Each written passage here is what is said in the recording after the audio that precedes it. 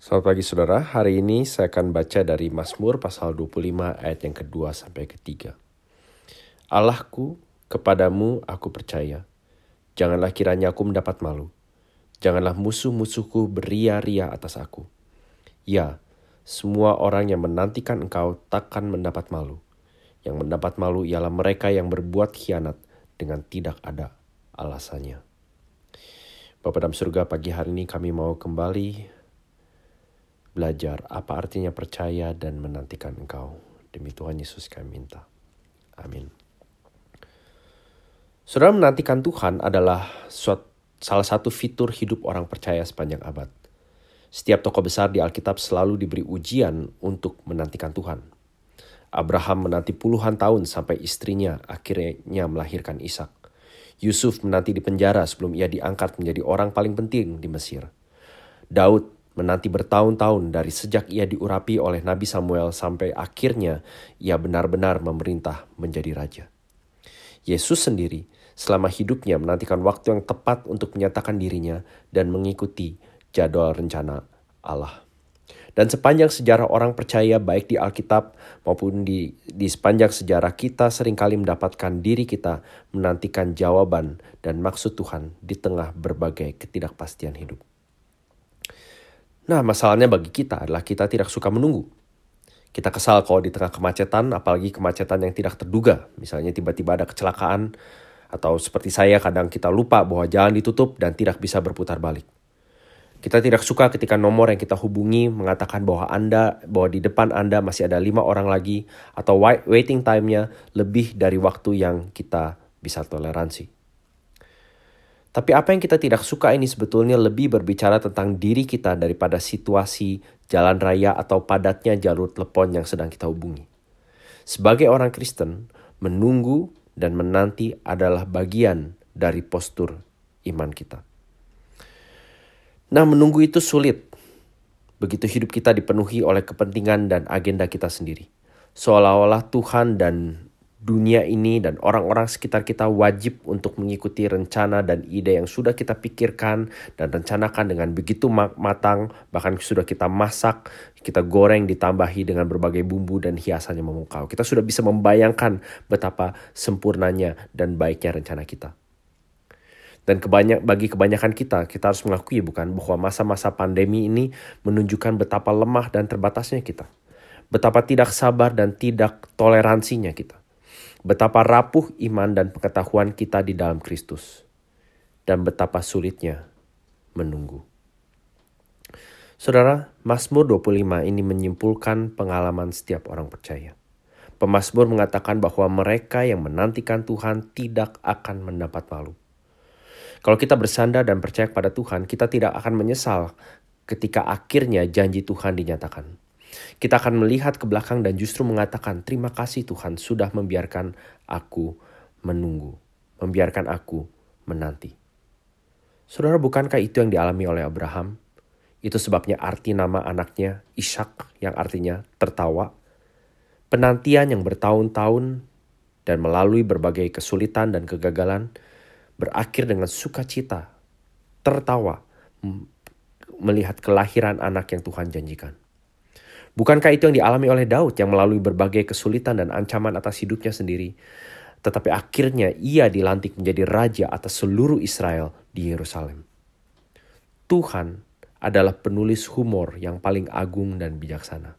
Dia tahu waktu yang tepat untuk membuat pengikutnya, umatnya, tertawa melihat pekerjaannya.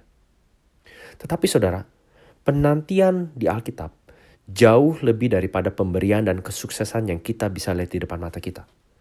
Penulis Ibrani mengatakan bahwa tidak sedikit dari orang percaya malah tidak memperoleh apa yang mereka nantikan di dunia ini. Bagaimana mereka yang sampai akhir hidupnya diejek, dikucilkan, dipenjara, bahkan mati mengenaskan. Jadi pertanyaannya adalah bagaimana kalau apa yang kita nantikan tidak kunjung datang? Saudara, jawabannya tetap sama. Orang percaya yang menantikan Tuhan tidak akan mendapatkan malu. Saudara, bukan karena Tuhan menjamin akan memberikan kita anak yang kita harapkan seperti Abraham. Bukan juga karena kita akan mendapatkan posisi aman yang kita dambakan seperti Raja Daud. Kita mungkin berpikir ya, kalau nggak apa-apa deh nunggu selama belasan bahkan puluhan tahun kalau aku diperlakukan seperti Abraham atau Daud. Saudara, kalau kita berharap pada janji Tuhan hanya sejauh hal-hal yang bisa kita lihat atau kita ukur, alangkah ceteknya iman kita. Alangkah dangkalnya kepercayaan kita. Alangkah permukaannya pengenalan kita akan Tuhan. Karena kita perlu tahu bahwa tujuan utama kisah tokoh-tokoh Alkitab seperti Abraham dan Daud dinyatakan kepada kita adalah untuk membawa saudara dan saya kepada Yesus. Yesuslah anak perjanjian yang menerima janji Abraham sepenuhnya. Yesuslah anak Daud yang bukan saja memerintah atas seluruh Israel tetapi atas seluruh dunia. Tetapi perhatikan, di dalam Yesus kita juga melihat hidupnya yang diejek, dikucilkan, disiksa, dan mati.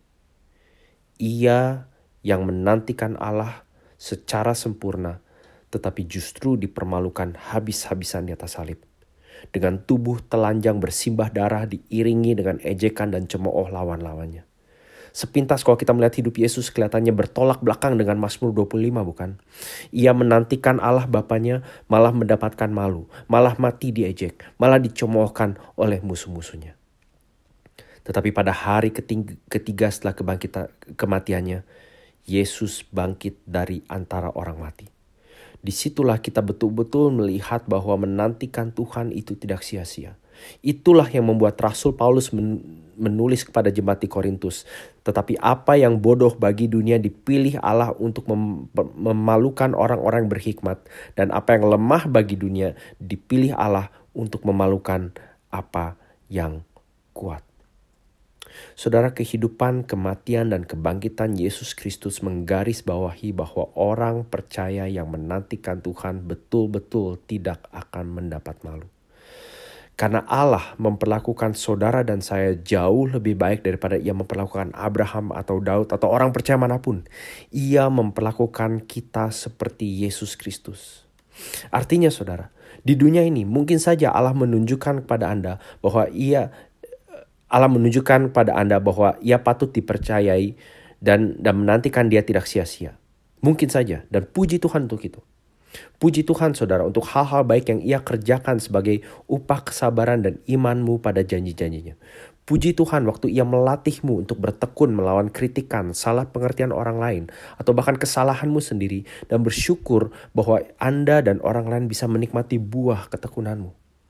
Tetapi pengharapan kita lebih dari semuanya itu, bukan? Karena mungkin sekali kesabaran kita akhirnya ditolak mentah-mentah atau malah disalahgunakan. Mungkin sekali bahkan hari ini pun iman kita diejek, dianggap remeh, ditertawakan.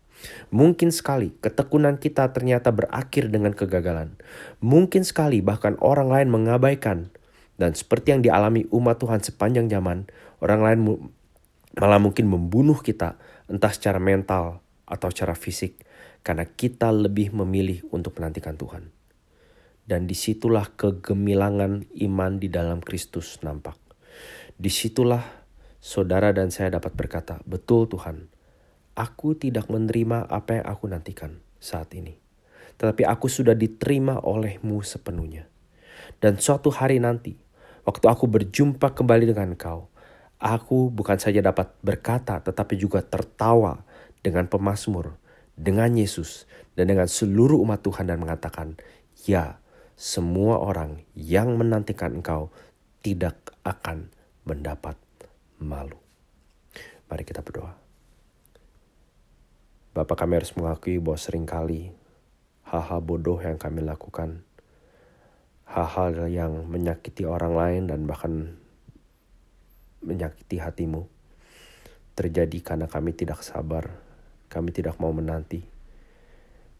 Kami lebih bersandar pada pengertian dan kehebatan kami sendiri daripada bijaksana dan kebaikan dan kemurahan Tuhan. Kami kurang dekat membaca firman-Mu secara teliti sehingga kami kurang mengenal-Mu.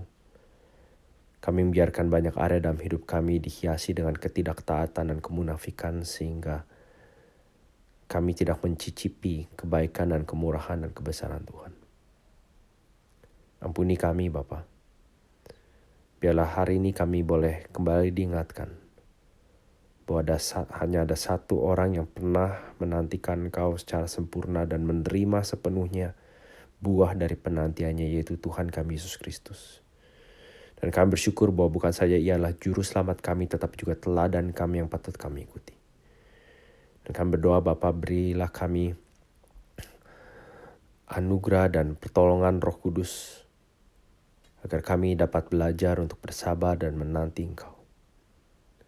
Bagi kami yang rencana hidup kami saat ini sepertinya jadi batal dan berubah drastis total sejak masa-masa pandemi ini. Bagi kami yang sedang di tengah ketidakpastian. Bagi kami yang menghadapi berbagai macam kekhawatiran dan menanti kapan masa-masa sulit ini berakhir. Bagi kami yang merasa sepertinya penantian kami ditarik seminggu lagi, sehari lagi, sebulan lagi, atau bertahun-tahun lagi. Tuhan, kami berdoa kiranya Engkau boleh mendapatkan setiap kami. Bukan saja sebagai pribadi, tetapi sebagai gereja, sebagai orang-orang yang menantikan dan suka menantikan Engkau. Karena kami tahu hanya dengan menantikan Engkau, kami tidak akan mendapat malu. Demi nama Tuhan Yesus kami berdoa. Amin. Terima kasih saudara sekalian, selamat beraktivitas, selamat menantikan Tuhan. Kiranya Allah Tritunggal memberkati aktivitas saudara hari ini. Amin.